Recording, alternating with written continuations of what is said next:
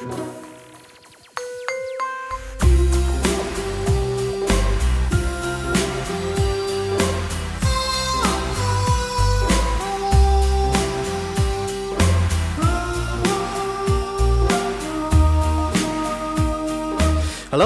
Hello. Hello, welcome again to Sustainababble 2. Ooh, we made it. We made it, and we're getting stronger all the time. I'm Dave. And I'm Ollie. I'm in the People's Republic of North Somerset, looking out on a surprisingly, suspiciously sunny morning. Well, it's sunny here too, but I don't think suspiciously. It's always sunny in Loughborough Junction, London's finest area. Is it really London's finest area? Yes. All right.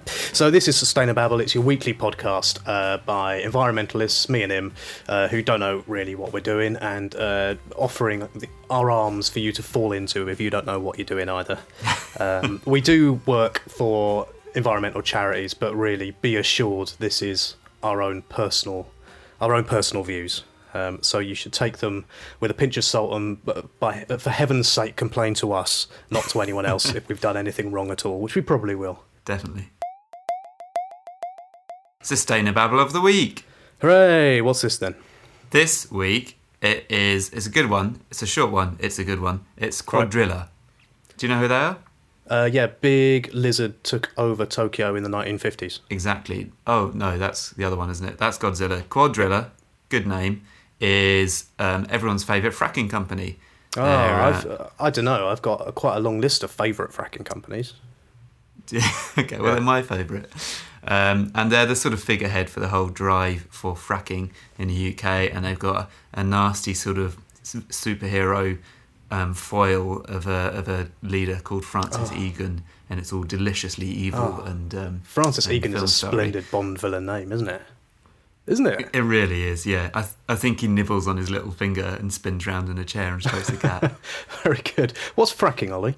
What's fracking? Well, fracking is the latest attempt to find fossil fuels that we can burn for energy. And these ones it's gas which is tied up in rock miles beneath the earth, and you explode the rock with chemicals and sand and water and get the gas out and hopefully you do burn what? it. You explode the rock and get the gas out?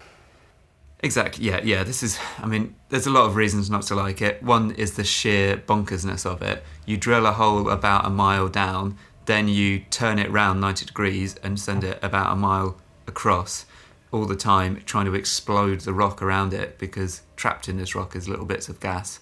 And you hope that gas then is released and comes all the way up your massive U-bend to the surface, and you burn sort of it. like colonic irrigation sort of idea.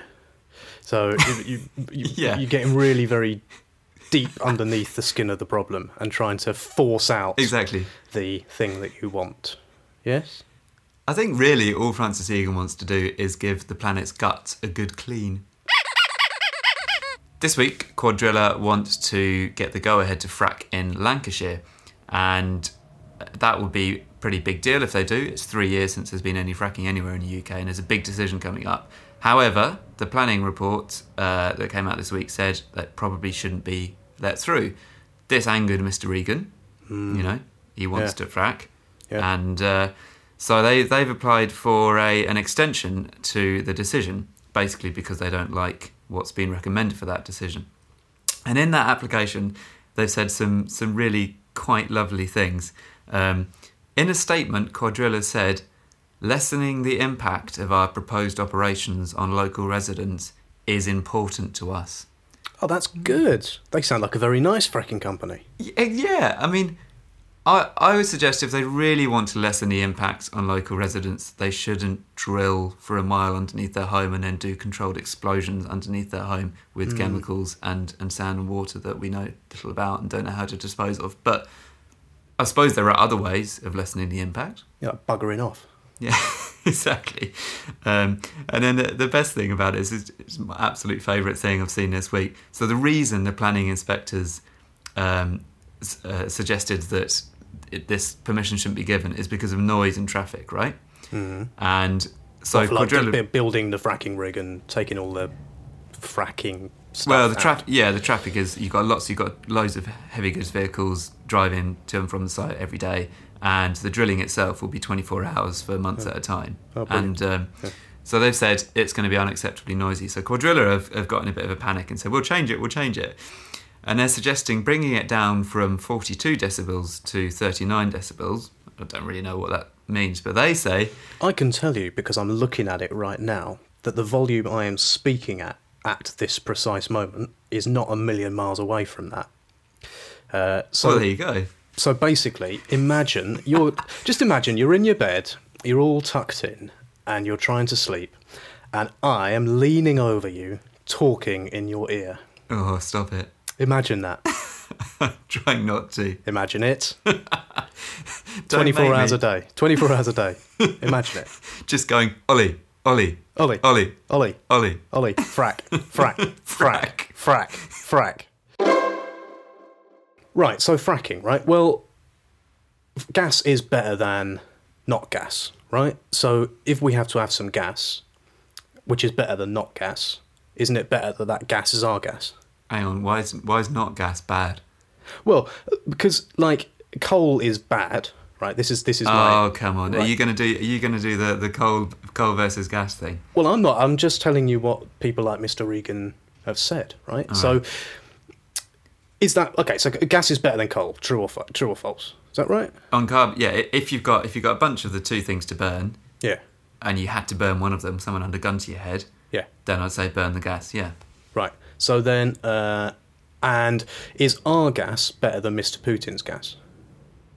Well, I haven't been in close enough vicinity of Mr. Putin to know what his gas is like, but I don't imagine it's for the very sake of pleasant. argument's sake. But this is the whole point. This is the argument, and you're trying to drag me onto exactly the wrong territory to be having this debate, because there is not a fracking company in the world, and there's not a fossil fuel company in the world who is going to say, tell you what, we promise that for every little bit of gas we burn, we will ensure that someone else doesn't burn coal. That is not how it works. And the whole point of the fracking argument is that at a time when we need to be doing everything we can to stop burning fossil fuels, the last thing you want to be doing is saying, do you know what? How about we set up an entire new industry around the extraction of a new one, an industry that's going to be pretty keen to keep itself going for, I don't know, 20, 30 years. It's not looking at itself in the context of efforts to tackle climate change. It's looking at itself in the context of how can we make the most of this new resource and get rich off it. Because the other thing I've been reading this week is about the oil price, which, as everyone knows, has fallen through the floor. And as I understand it, the lower the oil price is, the less attractive it is to frack anyway, because fracking is quite expensive, right? This drilling under people's houses and blowing up their rocks and scooping out the sludge and then minimising the impact on people of all of that, that's quite an expensive business, right? Yeah, especially in a country where there are quite a lot of people in quite a small space. Yeah. Because you've got to sort of be quite careful that you don't blow them up or keep them awake 24/7 with your lorries and stuff. So all of the stuff which they try to do to minimise that is very expensive. So you've got those two things coming together. You've got the people don't want it, and it's massively unpopular, isn't it? I mean, if you consider the scale of the effort that the UK government has put into trying to persuade people fracking is good, people are steadfastly refusing to accept that fracking is good. So is it only something like a quarter of people in the government's own survey said they support fracking? Yeah, something like that. And if you put a slightly more nuanced question to people, like, we're going to need some new sources of energy, which would you prefer near your house? Things like wind turbines come considerably higher than things like fracking rigs. So, it's even when you put it in its correct context of where are we going to get our energy from, at that stage it becomes even less popular. So people don't want it. The economics are looking a bit ropey as well. So why is government pushing it through? What's going on?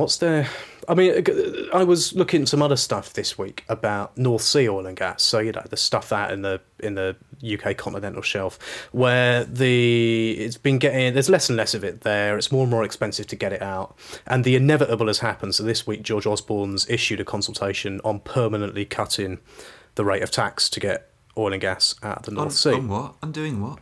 Well, so your oil and gas companies up in the North Sea, they pay tax good. They moan about it, obviously. They want tax cuts, obviously. But considering they're basically being given free stuff and allowed to sell it for massive amounts of cash, they can pay their tax and shut up, as far as I'm concerned. But anyway, They want less tax because it's getting more and more expensive and the oil price is falling. And even though the amount of tax you pay has actually got very little to do with the oil price, which is the fundamental thing that affects whether it's worth it, they've managed to persuade, get this right, so George Osborne issued a consultation this week which has said we asked the industry what sort of tax cuts we want, and so we've proposed them, and the industry wanted us to make it happen really fast, so we fast-tracked it, and now we're going to consult with the industry as to whether or not they agree with what we're proposing. I think he needs to pay a little bit more attention to what the industry are saying and what they want. It sounds like he's completely ignoring their wishes. And this is, so whatever you look at, fracking or North Sea oil or whatever it is, there's this massive kind of disconnect going on, isn't there, with our leaders, particularly, and this is not just a UK thing. If you look around the world, they say big highfalutin stuff on climate change and how it's a massive deal, but yet they are trying to get, Osborne wants to get, quote, every drop of North Sea oil and gas, and presumably that extends to fracking as well. So they see no disconnect between trying to get as much fossil fuel out as they possibly can, whilst also saying it's very important that we don't burn lots of fossil fuel. Yeah. And in economics, you call that sort of thing reveal preferences, don't you? Like, it's not what their words that really matter, it's what they actually do. And there was a classic example of that in sort of micro this week with Davos. Do you know about Davos? Yeah, he's the warty guy lives inside a Dalek.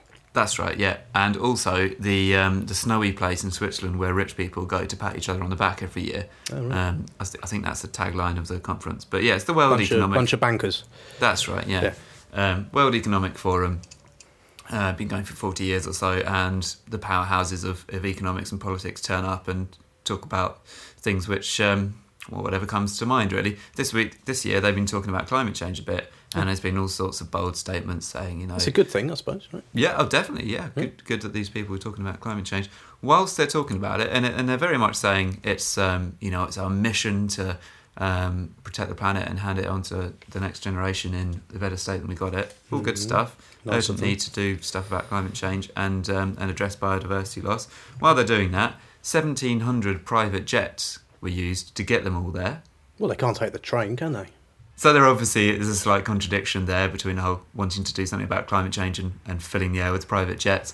And they're doing it on species loss as well, talking about how important it is to reverse the decline in species loss while reversing the decline, while very much increasing the decline in sturgeon loss because they're covering bleenies in sturgeon and shoving it in their gobs.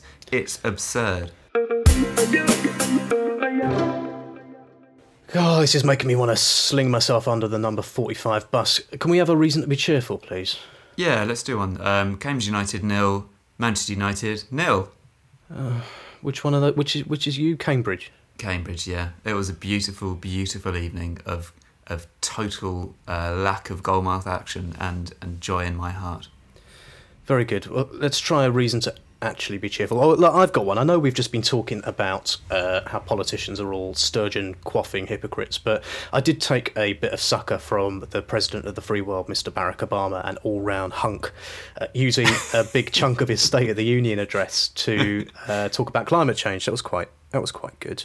What did he say? He said, massive problem, climate change, blah, blah, blah, bad. But he used some specific... He made it a kind of immediate threat to the American people, talking about the health of kids being endangered by it and it being a national security issue because the military would have to go and fight wars that have been caused by climate change and all that sort of stuff. And, his ability to... He's got a couple of years left. He's staking...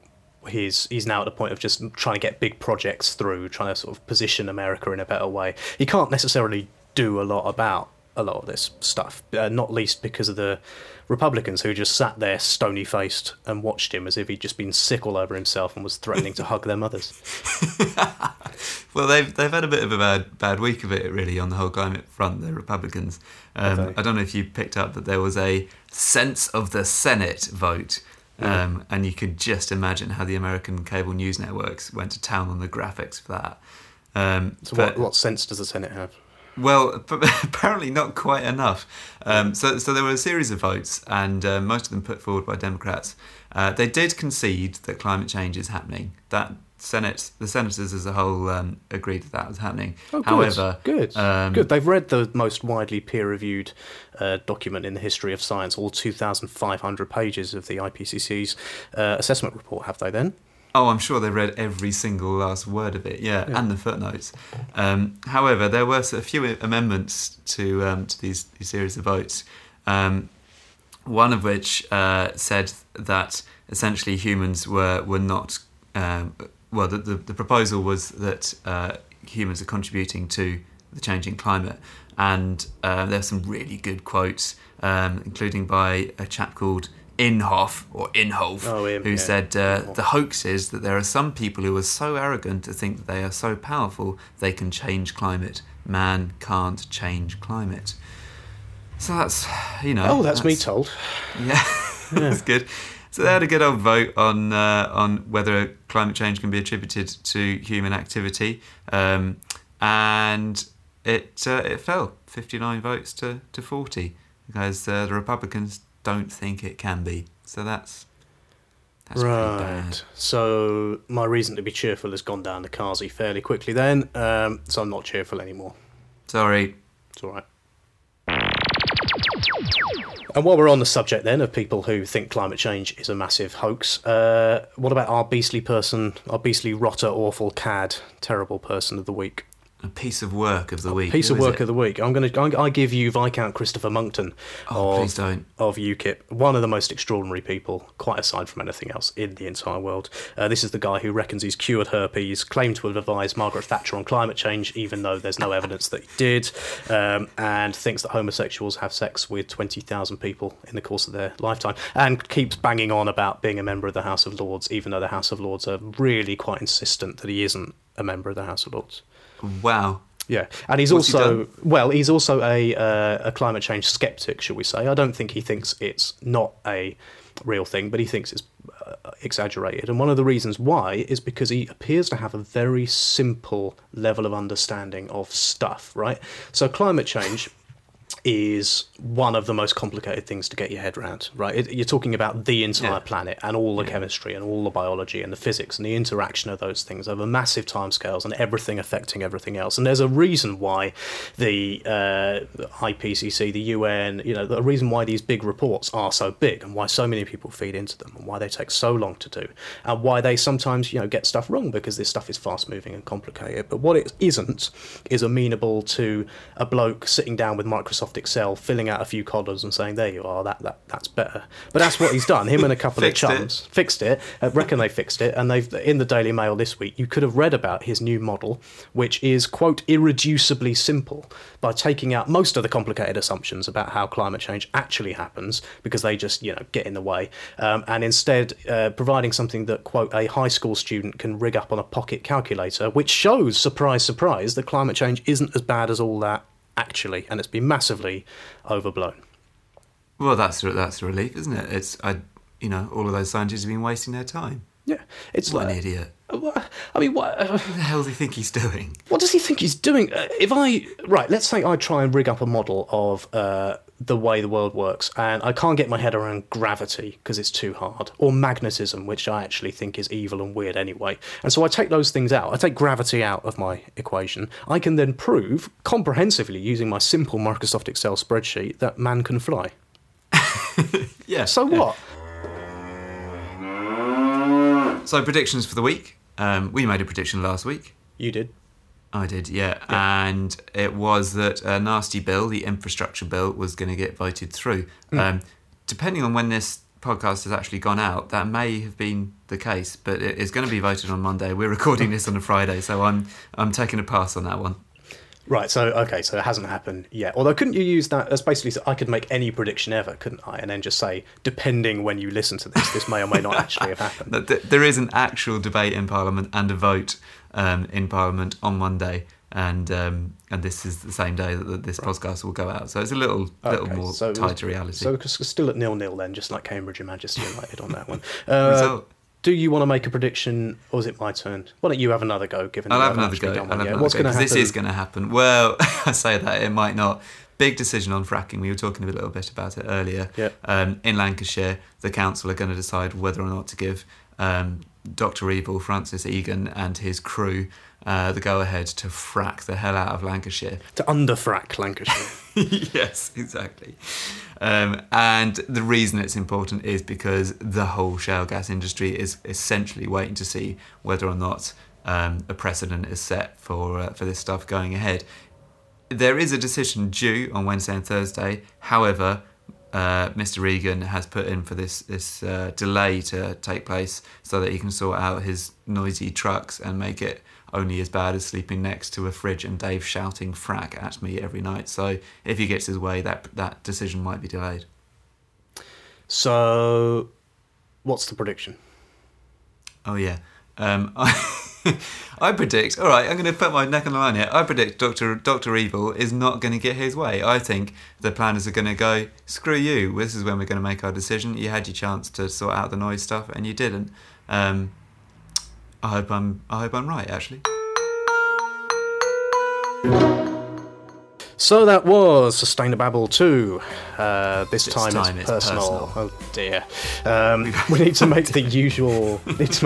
Thanks to the wonderful Dickie Moore for our theme music. Thank you, Dickie. Thank you to all of you for listening. Thank you to iTunes, Stitcher, and SoundCloud. All of the places you can now subscribe to and listen to our podcast, as well as the website, of course, sustainababble.fish, and to Twitter for letting us have @TheBabbleWagon, so you can keep in touch with us and let us know what you thought of the show. Yeah, tweet us your rotters of the week or any other particularly good Sustainababble, and drop us a line on sustainababble@yahoo.com if you want to say something not in public. Yeah, and if you like us, do whatever your chosen podcast medium is, do please take a minute to give us a rate and a quick review, because it does make all the world a difference in terms of people listening to us and finding out about us. Okay, well, we will see you next week. See you next week. Have a good few days off. Oh, you too, Dave. Bye. Bye.